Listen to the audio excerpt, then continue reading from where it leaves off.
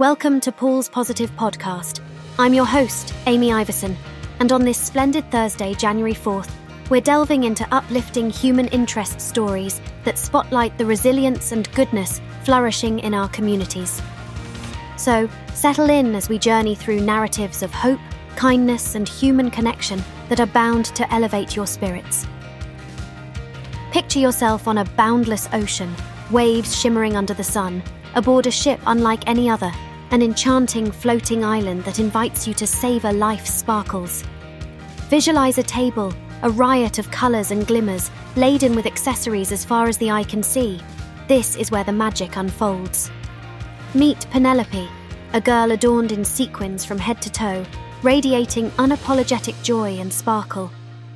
She's part of a unique group, XOMG Pop, led by Jojo Siwa and her mother, Jessalyn, who inspire us to dance through life, guided by our hearts.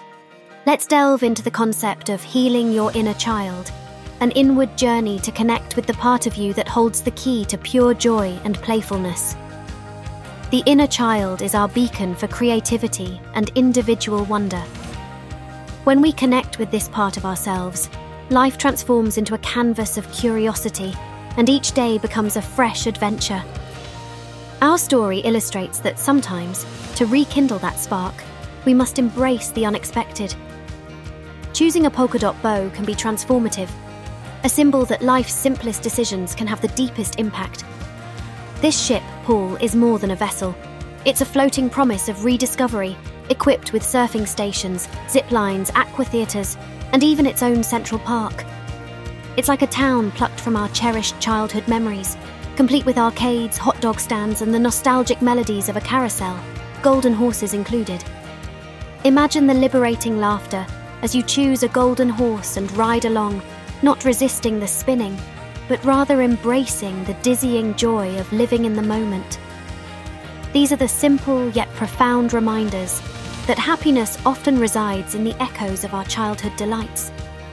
And when the ship docks at Coco Cay, a walk on the sandy beaches, the indulgence in swirled ice cream, it's a reminder that the simplest pleasures, the ones we often overlook as adults, have the power to reveal the hidden treasures within us.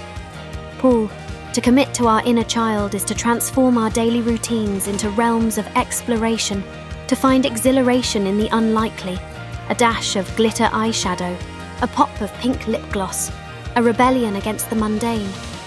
Immersed in the vibrant energy of concerts, we may appear as adults, but inside, we're all the children we once were, wide-eyed and eager for the thrill of a dance-off, for the heart-pounding rhythms that compel us to celebrate the present.